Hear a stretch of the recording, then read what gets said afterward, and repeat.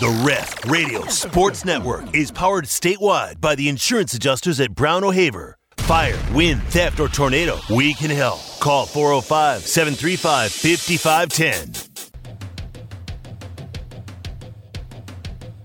It's time for The Rush with OU color analyst Teddy Lehman and Tyler McComas. Got a question or opinion? Hit the guys up at 405-651-3439.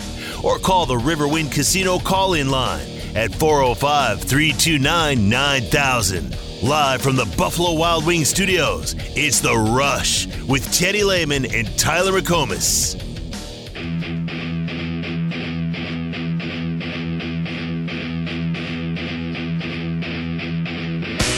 Environments matter. Guys want to, come and play in a championship type of environment, where it's passion. People are passionate.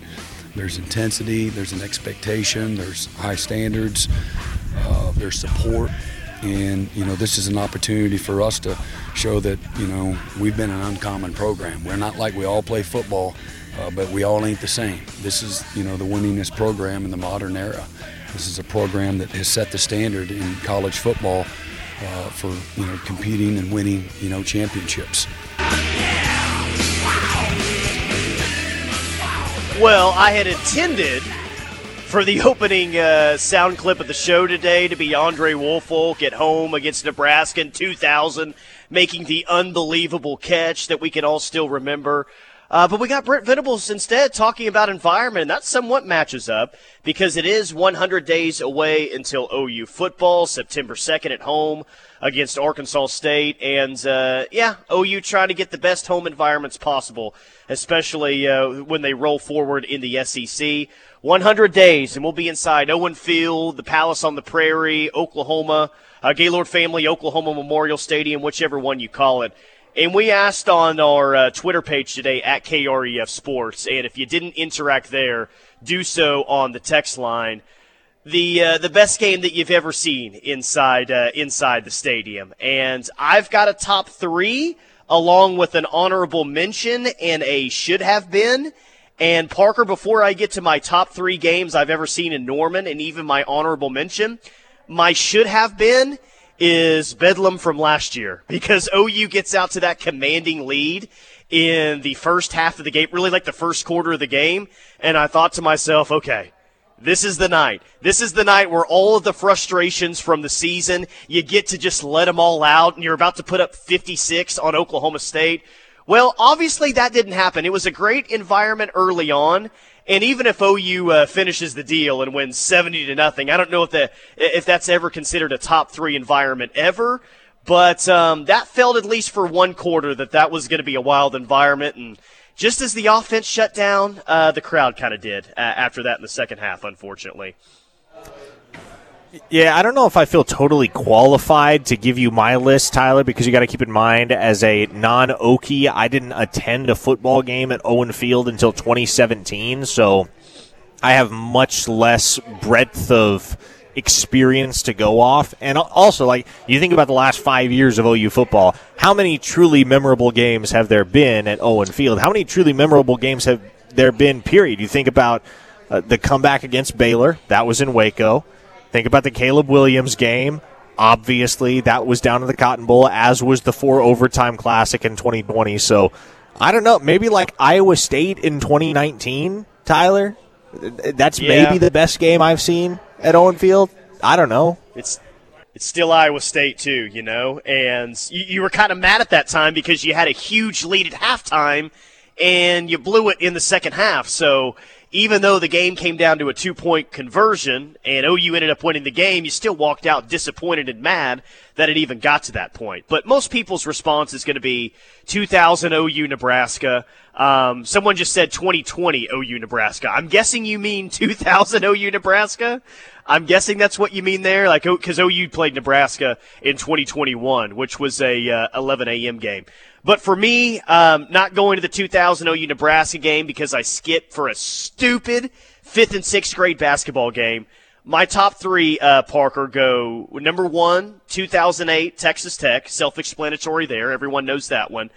Number 2, and a very close number 2. This was almost voted number one by me, because you had lost to him for 2 consecutive years. It was tough to live in the state at that point. Both teams were really good. They had Les Miles, who kept talking trash. That 03 Bedlam game, it's number 2 on my list, but in terms of like venom that was in the stadium that day, that was about as much hate as I felt at Owen Field at any other time or any other game I've ever attended. That was an awesome game, and OU dominated. And normally when you're blowing out a team, maybe the crowd noise as the game wears on, kind of gets less and less. Dude, the crowd noise stayed at the level that it was at kickoff all the way through. OU fans wanted blood that day, and they got it against Oklahoma State. I seriously almost voted 03 Bedlam number 2. And then number 3 for me, kind of an under-the-radar one, 02 Alabama. You got off to a big lead against those guys as well.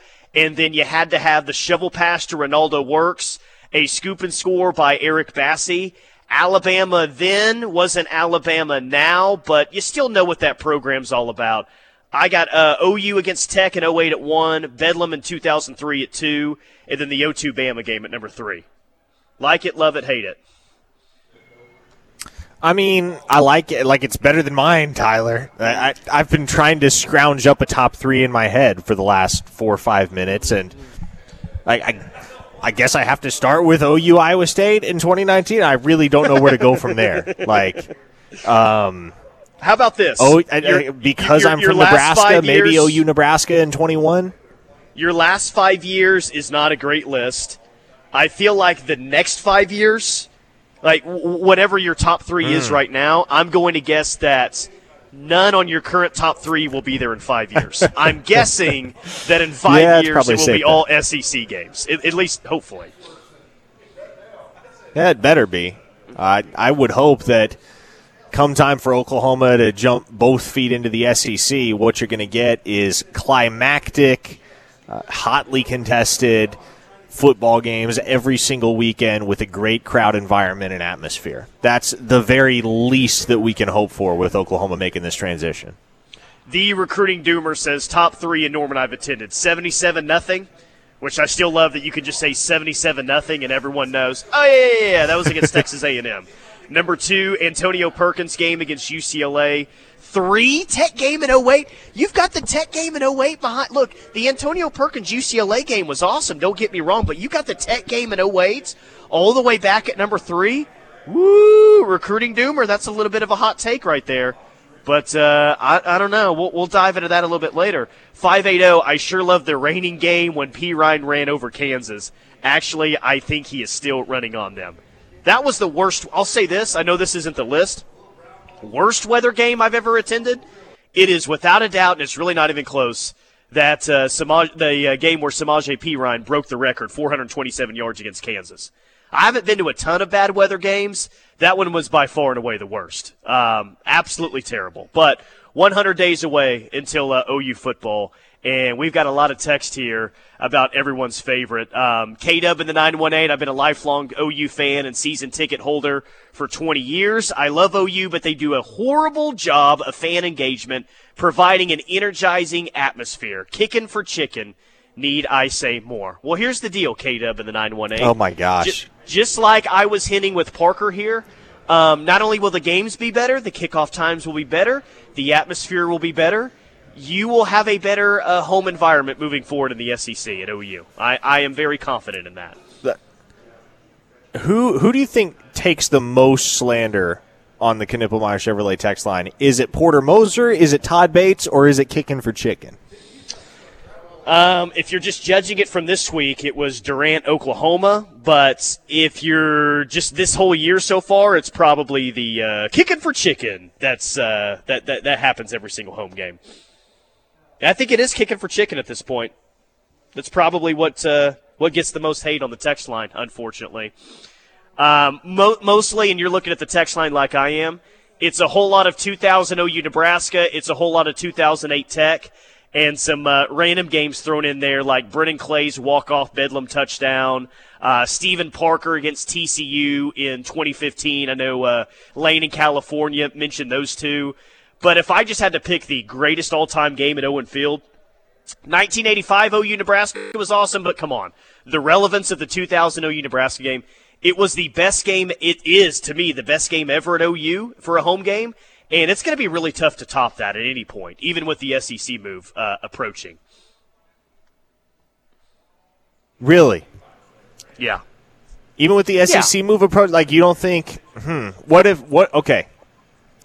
if, I'm trying to think, who would be, if there's a team in the SEC that Oklahoma fans would just feel very vindicated if they went and beat, would it be Georgia? Would it be Florida?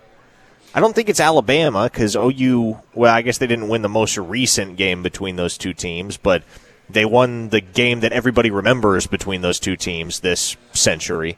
I feel like Georgia, given the backdrop of the 2017 Rose, like let's say for the sake of the argument, let's say Georgia, whether or not they win the national game, and let's say fresh off at the very least 2 consecutive titles, let's say they come to Norman in 2024, OU's first year in the SEC, and Oklahoma beats them in Norman.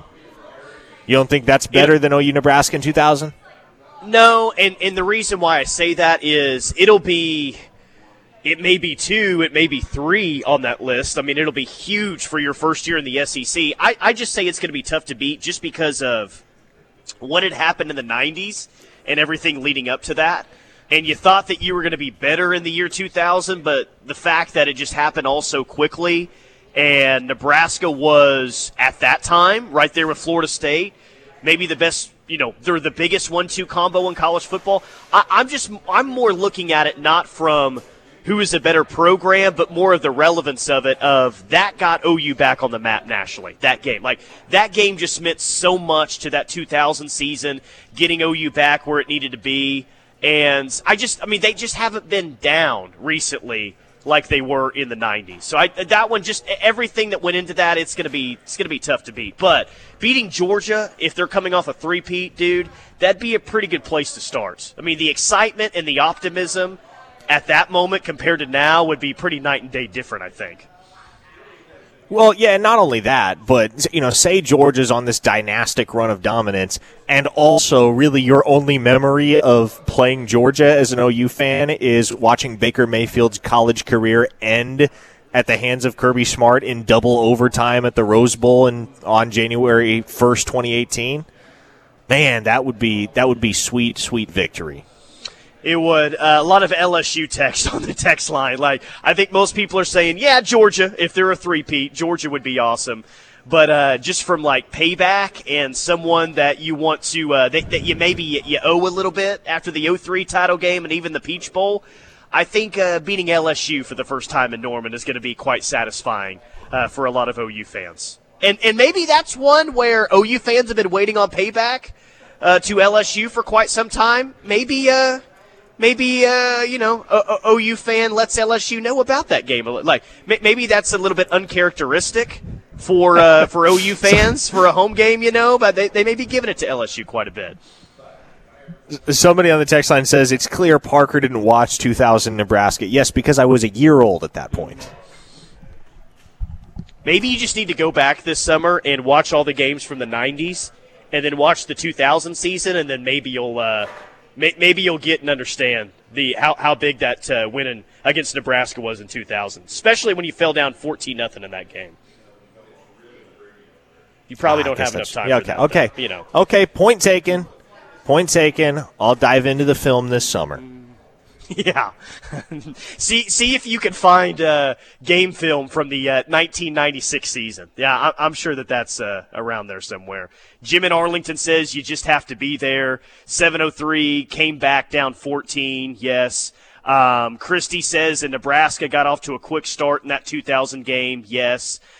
Zane says a top 3 ranked LSU team would vindicate us. It's revenge and will be respected nationally. So LSU is, we mentioned yesterday the worst fan bases, and LSU gets brought up. Vindicating home wins, LSU gets brought up. So LSU, no one's forgotten how they were treated and how that game unfolded in the Sugar Bowl back in the 2003 season. So I felt like I knew this already, but OU OU fan is still very much ready for their next chance at LSU, especially when that game happens in Norman. My honorable mention, by the way, best home games ever in OU history since we're 100 days away. 1 is 08 Tech, 2 is Bedlam in 03, 3 is Bama in 02. Honorable mention, okay? And I think if the stands were full that night, it would have obviously have been an even better of an atmosphere. But I mentioned the venom for the 03 Bedlam game. Dude, I felt a lot of venom for that 2020 Bedlam game. And I don't know if you were on the sidelines for that game, but the lucky few, the quote-unquote 25% that were in that stadium, sure felt like more that night. Because OU rolled Oklahoma State, and OU fans had to hear all year long about how OSU was going to go in there and win, yada, yada, yada. OU dominated Oklahoma State that night, and there was a lot of hate in that stadium that evening. And if it was at 100% capacity, it would have been talked about a whole lot more than what it is now. It was an awesome atmosphere, even at 25%. And, yeah, I was about to say, it was more than 25%. The people who crunch the numbers can say 25% capacity all they want. No, absolutely not. There were 40,000 people in that building, and there was a ton of it. And nobody was playing with more vitriol that night than Ronnie Perkins. Oh, my gosh. Didn't he get like a sack, and didn't he sack Spencer Sanders and like roll the ball over to the OSU sideline at one point in that game? Buki got a flag that game, and then on the next play, I think Oklahoma State scored. Buki got a flag every game.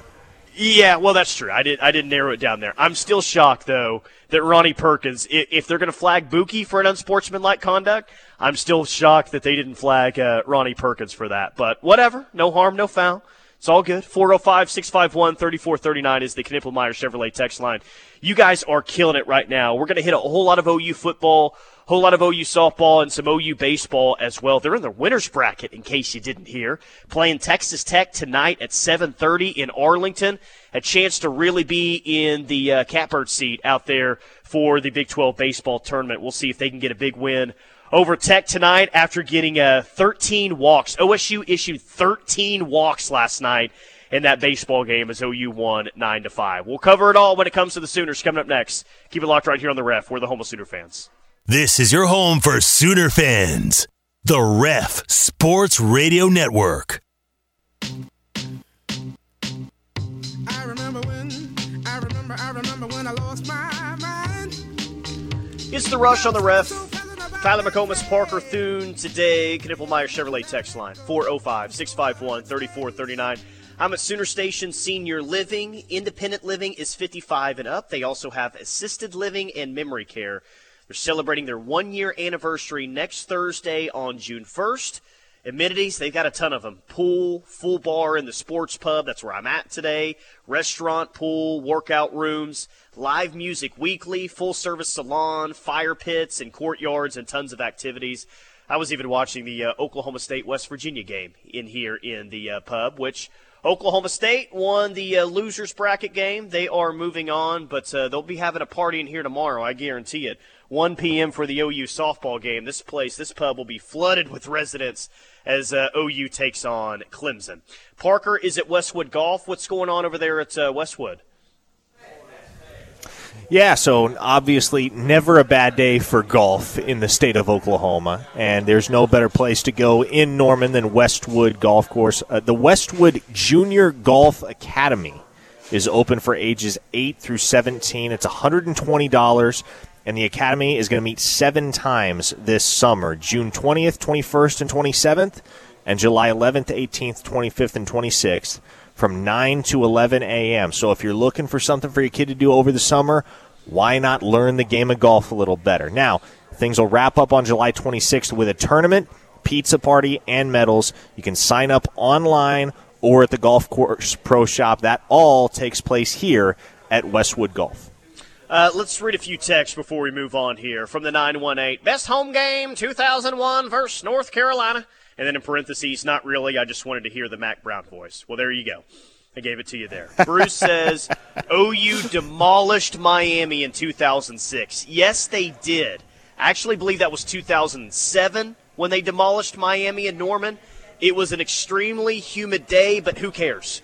I'll take a torrential downpour if it means that you get to demolish the University of Miami in football. Let's see. Soonerman 93, 2012 Bedlam, walk-off, touchdown in overtime. Hands down in the top 5 games. That's correct, Soonerman. Probably in my top 5. OU never had a lead in that game until they walked it off in overtime, which is pretty crazy. Pastor Andy from Broken Arrow, Josh Norman changed the tone of the Nebraska game after the block punt. Every play was sitting on the edge of the seat after the block punt, yes. 918 Rod, I sat in the south end zone of the 2000 OU Nebraska game. I watched Josh Heupel's pass draw Andre Woolfolk come right at me. The fans in the crowd were unreal. I never heard the stadium that loud before. We took over the number 1 ranking, and we never gave it back. The memories, 918 Rod, as we're 100 days away until kickoff. But, yeah, I think most people are in agreements that it's the greatest home game ever in OU history. So BetMGM is taking national championship bets from all the teams that are out there. And for the championship right now, in terms of all the bets that they're taking, Parker, 8.1 of the bets are on the University of Colorado. 6.1% of the bets that BetMGM is taking is at Colorado at plus 25,000. Now, I don't know about you. I might take Georgia. Maybe I'd take a flyer on Michigan or Ohio State. I'm not real sure where I would go. Probably Georgia. 8.1% of morons out there have put money on Colorado to win the national championship, not to win 6 games or to win the Pac-12 or to make the playoff. 8.1% of people have bet on Colorado at 25,000 to 1. Talk about throwing your money away. See, this is why Las Vegas continues to be subsidized. And look, you know my thoughts on Las Vegas. I don't want to get Las Vegas Sooner angry on the text line, so we'll save that conversation for another day. But do people like losing? People must like losing money, Tyler, because there's no rational human being that actually believes Colorado is going to win a national championship in the year of our Lord 2023. That's simply not logical or even plausible. I mean, you've got to just have a ridiculous amount of money just to throw even $100 down. $100 down on Colorado? I wouldn't bet $100 that Colorado's going to win 6 games this year. I don't know if I'd bet $100 that Colorado's going to win 4 games this year. And they've got the 6th most bets right now in all of college football to win the championship, according to BetMGM. So it's probably, the list goes like Georgia's getting a lot of bets, I'm sure. Michigan and Ohio State are getting a lot of bets. I'm sure Texas is getting some bets right now because, well, it's the off season and the hype is real. I'm sure Alabama's getting a lot of bets. There's 5. And then Colorado would come next at 6. You think Colorado belongs in that list? Of course not. So the biggest liability right now in terms of the money that's out there and the money that BetMGM could lose is Colorado, because they're at plus 25,000. Colorado is the biggest liability right now for MGM. And I'm sure MGM is looking at this number, sitting back and saying, life is good. Maybe we'll build a new tower at the MGM Grand with all of the money that we're getting on Colorado to win the national championship. They're probably counting the money as they speak right now because of the 8.1% of bets that are on CU, which is nuts, man. Maybe I should open a sports book, Tyler. This makes me want to open a sports book. Just be like, if there are people out there that are stupid enough to bet on Colorado to win the national championship in 2023, shoot, I'll take their money. Let's see. Frisco Sooner says, I've got $100 that says Colorado doesn't win 3 games this year. If you're trying to bet one of us, Frisco Sooner, you're not going to get action from me. I'm not so confident that Colorado is going to win 3 games this year. In fact, I don't know if there's going to be 3 games where they're even favored to win this year. They won't be favored against TCU. They're not even favored against Nebraska at home. If you're a 7-point underdog on your home field to Nebraska, how are you not favored? You're bad. How can you not be favored against Nebraska? That tells me more than any of the idiots that are betting on Colorado to win a national title. Vegas generally knows what they're talking about. That's why they make money. And so if they're saying Nebraska is a favorite on the road against Colorado, that tells you this Colorado team in 2023 is not going to be all that they've been cracked up to be. Yeah, I wonder when the last time is that Nebraska's been a 7-point favorite over another Power 5 team. Maybe it's more recent than I realized. Maybe it's been a bad Big Ten team or something.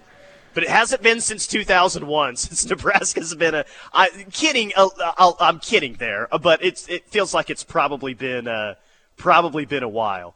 True Sooner says OU was 100-1 in 2000. Well, I bet that was a fun ticket to cash for probably the few that bet on OU at 100-1 to win the title before 2000. That was probably a nice one to going back out to Vegas to cash that one. I bet that was pretty awesome. 918 says, how about this, Parker? I wouldn't bet $100 that OU men's basketball team even makes the NCAA tournament. Ooh. I wouldn't either. I concur. Let's see, 918. I would kill for Colorado's schedule. They only play one non-Power 5 game all year long. Yeah, from the entertainment factor, it's a lot better. Like their marquee home games are Nebraska and USC. Like their schedule's a lot more difficult than OU's. So from that aspect, I would take OU's. But from just an entertainment perspective, here's the thing: I bet Colorado would change schedules with OU in a heartbeat. In fact, I know they would. I bet they would too. And I think what that listener's kind of getting at there is Colorado's got a pretty good schedule if you're trying to build a college football playoff resume. So for Oklahoma, yeah, you'd love to have a schedule like Colorado's. But for where Colorado stands, odds are, Tyler, they take a few on the chin early on, whether in non-conference play or in the early portion of their conference schedule. And looking at the rest of that slate, it's going to be tough to rebound if you start getting down on yourself as a team based on a couple of early season losses, because it is a pretty unrelenting slate of games. Even in a relatively mediocre Pac-12, Colorado doesn't stand head and shoulders above the rest in that conference, and there are no cupcakes on that schedule. No, except for maybe Colorado State, but we'll see. It is a rivalry game between the two, so I guess you never know. Colorado is going to be an expensive, bad team to watch this year. I was reading this earlier today. Like Deion's first game, that road game at TCU, just to get into the door, you're looking at around $250 just to have a bad seats when Colorado plays TCU. And of course, you know the Nebraska fans travel well.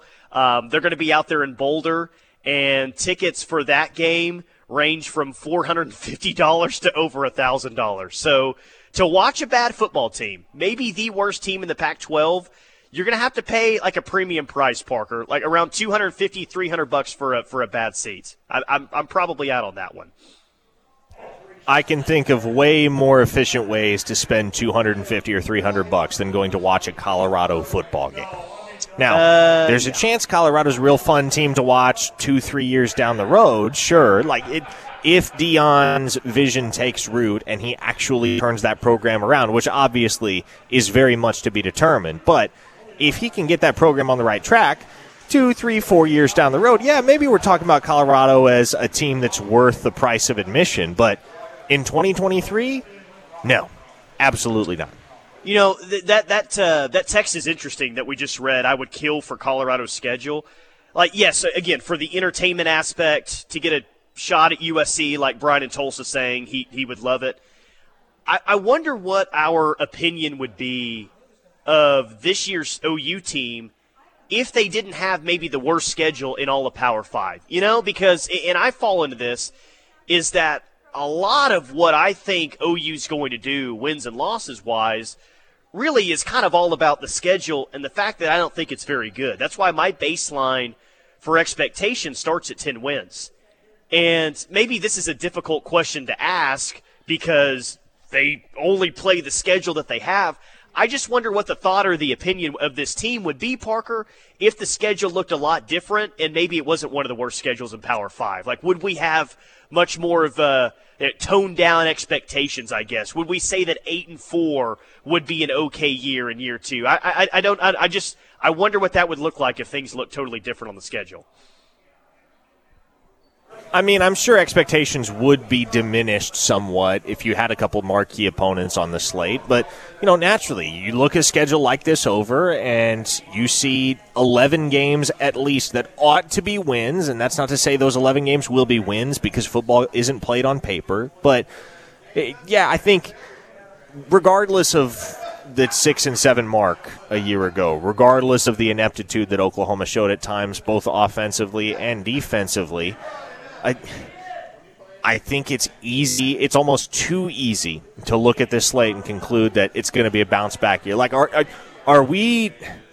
And it does kind of make me wonder: are we getting expectations too high for this Oklahoma team because we are trusting that OU is going to more resemble the program that we've seen for the vast majority of the 21st century, more so than the team that we saw on the football field last fall? Because I think if you have the same or a similar Oklahoma team that you had last fall, you probably win a couple more games. A couple of those close games will go your way this time around, but it's probably an 8-win football team. If you see a measurable step up in terms of not only offensive efficiency but defensive effectiveness, then yeah, I think it's reasonable to figure double-digit wins is within the realm of possibility, but I think there's certainly some merit to what you're saying. Yes, expectations would be lower if Oklahoma had a tougher schedule. The question is, do you want that or not? Like, is that you think it's healthier for this fan base and for this program if expectations are higher or lower? Do you want the bar set high?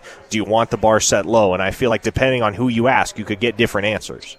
All right, when we come back, I think OU has the opportunity to deliver a deadly haymaker tomorrow, given the situation between OU and Clemson and what Clemson's going to have in the circle. We'll talk some OU Clemson softball coming up next. Keep it locked on the Ref. We're the home of Sooner fans.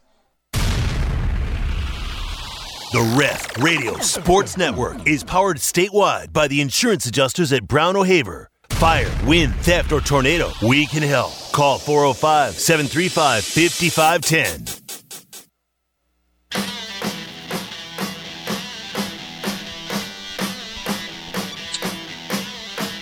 It's the Rush on the Ref. Tyler McComas, Parker Thune. I'm at Sooner Station, University North Park in Norman.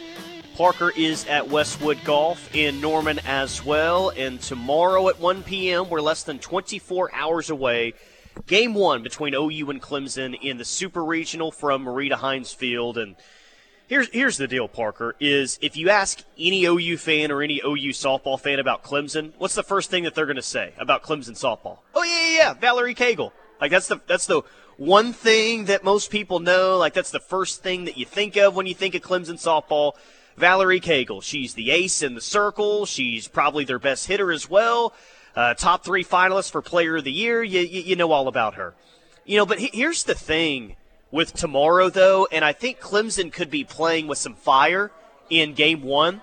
Let's say, for instance, and I don't think that this is going to happen, but let's just say, for instance, that Jordy Ball gets to start tomorrow for OU, and maybe her first 3 innings are a little bit rough. Well, that's okay, because you can just go to Nicole May with a sub-1 ERA, Alex Storako with a sub-1 ERA, or Kirsten Deal, who's pitching very well right now, right? Like, if whoever you start tomorrow or throughout the weekend doesn't have their best outing, well, you can go to someone else who's equally as better. That's not the case for Clemson, man. In fact, Valerie Cagle has almost pitched 100 innings more than Millie Thompson, who's Clemson's number 2. So what does the situation look like tomorrow and the rest of the series? Because it kind of feels like Cagle will start every single game in the circle for Clemson. What if OU delivers a haymaker in the first 2 innings like they did against Cal? And I'm not even saying 6 runs in the first, but what if OU has like 4 runs through the first 2 innings? Like, Clemson's in kind of a difficult spot here because there's not seemingly anyone else that they can go to close to her ability like OU can. Like, the pitching depth is just not there. So I think it could be a big, big moment in the series tomorrow if OU delivers that first punch in like the first 2 innings. Well, and there's a lot of confidence to be found from the OU side, Tyler, when you consider that, well, as long as you get to Valerie Cagle, that's all you really have to worry about with this Clemson softball program. If you can get to their ace, they don't have much ammunition behind that. And this is the case in baseball. It's the case in softball. Both of the diamond sports, we see it every year around this time of year, Tyler. when your pitching depth is challenged, if you don't have somebody that's ready and willing and able to step up, then things can unravel very, very quickly. Where Oklahoma got behind the 8 ball last year in Omaha was when they ran out of depth on the pitching staff, right? You get guys tired at the end of the week. Your ace, Cade Horton, goes the distance or close to it, goes 7 innings in the final game. And Trevin Michaels getting a little bit roughed up, and you don't necessarily have anybody behind that to turn to. You saw it in both games of the final series for Oklahoma last year out in Omaha. It's something that you never really have to worry about with Patty Gasso and her pitching staff because they're 3, 4, sometimes 5 deep with not only capable arms but elite arms. So if Oklahoma is able to push a few early runs across off Valerie Cagle, I feel like you can about call in the dogs, because if you get to Clemson's number 2 and you show that you can rough up Cagle, first off, the Clemson offense isn't going to be able to respond against the artillery that you have in the circle. And also, if you can get to Cagle, Lord knows you can get to just about anybody else on that Clemson staff much quicker. Yeah, that's why I just think that there's a real opportunity for OU tomorrow. Like, it's a best-of-3 series. I understand that, and a lot of things can happen, and momentum shifts can definitely happen. Extreme momentum shifts can definitely happen in a 3-game series, but you get to Valerie Cagle early, and not that they would just pull her, even if you did have a 6-run first inning and you'd never see her again that weekend. Like, no, she's their best player. Best pitcher, best hitter. Like, they're going to pitch Valerie Cagle as much as possible throughout the series, but you shake her confidence against what's going to be a rowdy home environment tomorrow. Yeah, man, I'm gonna be feeling really good even in the early stages of a best-of-3 series, because OU's good everywhere, home, away, neutral site, it doesn't matter. But they are 1-13-2 at home the past 5 years. OU's only lost 2 home games the past 5 years, 1-13-2. It's a pretty tough assignment, man, like even for Valerie Cagle. But if you're going to ask at any point in this series, Parker, for Clemson's number 2 or maybe even number 3 to have to throw big innings, that's going to be a pretty tough ask in front of a home environment like Marita Hines Field. Good luck with that one. Yeah, especially on the road for this Clemson team, essentially relying on one singular arm in Valerie Cagle. There is a very narrow path to victory for Clemson. So they basically have one route, and if you compromise that one route, the route is on, and it's going to be an onslaught for this Oklahoma softball team. So as long as you can get through Cagle, man, that's the roadmap for Oklahoma. From there, it's all out there in front of you, and I am firmly of the opinion that Oklahoma wins both these games handily and advances to the Women's College World Series with the longest winning streak in the history of college softball. Yeah, it's one of the many storylines going into this weekend for sure, and I see several paths to victory for OU. I see one path to victory for Clemson, and it's tough, but their path to victory is not outslugging OU and winning games 9-8. I don't think offensively they are capable of that, especially with OU's pitching staff. Clemson's going to have to win games 1-0, 2-1, low-scoring games. Valerie Cagle is going to have to be the most dominant pitcher in college softball against the best lineup in college softball this weekend.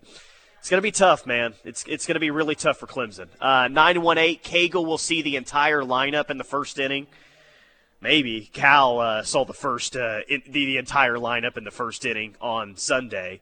Softball Steve says Sooners can't lose to a newbie team barely 5 seasons on the field. As a Tiger softball team, Sooners attack early and game ends early for the Sooners. Yeah, I don't doubt that OU will be very, very aggressive against a pitcher like Valerie Cagle. You're going to hear that name a lot over the course of the next – well, I think that the series is only going 2 games. I agree with Parker on that one.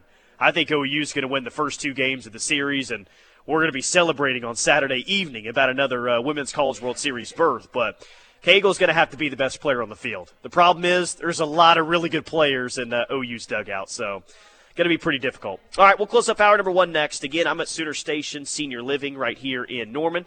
Independent living, 55 and up. They also have assisted living and memory care.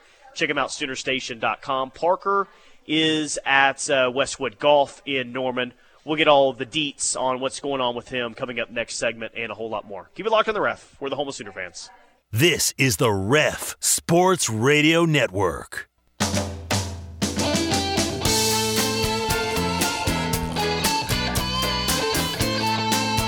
It is the Rush on the Ref. Tyler and Parker. No OU softball tonight. That's tomorrow at 1 p.m. But we do have super regional action starting this evening. 14 seed Georgia is at number 3 Florida State at 6 p.m. on ESPN2. And then you've got Oregon and 6 seed Oklahoma State, game 1 of their super regional, coming up at 8 p.m. on ESPN2. OU baseball in the winner's bracket tonight, 7:30 against Texas Tech. We'll talk about that momentarily. Parker, first, what's going on over there at Westwood Golf? Yeah, Westwood Golf has a lot going on over the next couple of months as summer begins to heat up and golf season comes into full swing. Hey, the 48th annual Westwood Invitational, presented by OklahomaTickets.com, is coming up July 1st through the 3rd. $275 is the fee if you're going to ride. It's only $225 if you're going to walk. You can register online or by calling the pro shop. So whether you're a seasoned pro golfer or just want to get out, have some fun in a competitive environment, the Westwood Invitational, again, July 1st through the 3rd. You can sign up at the pro shop or by going online. Couple of upsets. Well, there's a lot of upsets at the Big 12 tournament yesterday. Of course, Kansas beat Texas, but Oklahoma beating Oklahoma State was an upset, and then Texas Tech beating West Virginia was an upset. So that's who Oklahoma plays tonight, a Texas Tech team that is, I mean, they're still capable. They got good players, but maybe not as good as some of the Tech teams that we've seen previously. And I'm going to guess that OU throws Braden Carmichael tonight. So you're already in a good spot after winning game 1. But, Parker, you could be in a really nice situation heading into tonight's game, throwing out there the Big 12 Pitcher of the Week. Pretty good spot here for OU, seemingly. Yeah, no question about it. And we mentioned yesterday the similarities early on here between the run that Oklahoma made through the Big 12 tournament a year ago and what it's shaping up like this time around with the number 1 seed Texas already playing from the loser's bracket after an opening round loss to number 8 Kansas. So Oklahoma gets that offensive explosion in the 9-5 victory over Oklahoma State. They didn't use a lot of their top arms in that game, and so now you get a chance to really solidify your position as a contender, a top contender, a front runner to take home this Big 12 tournament title. It really does feel like Oklahoma at this point, Tyler, is a lock to make regionals. Now, where they're seated and how confident we are about the Sooners' chances to make it out of a regional, that's a different conversation entirely.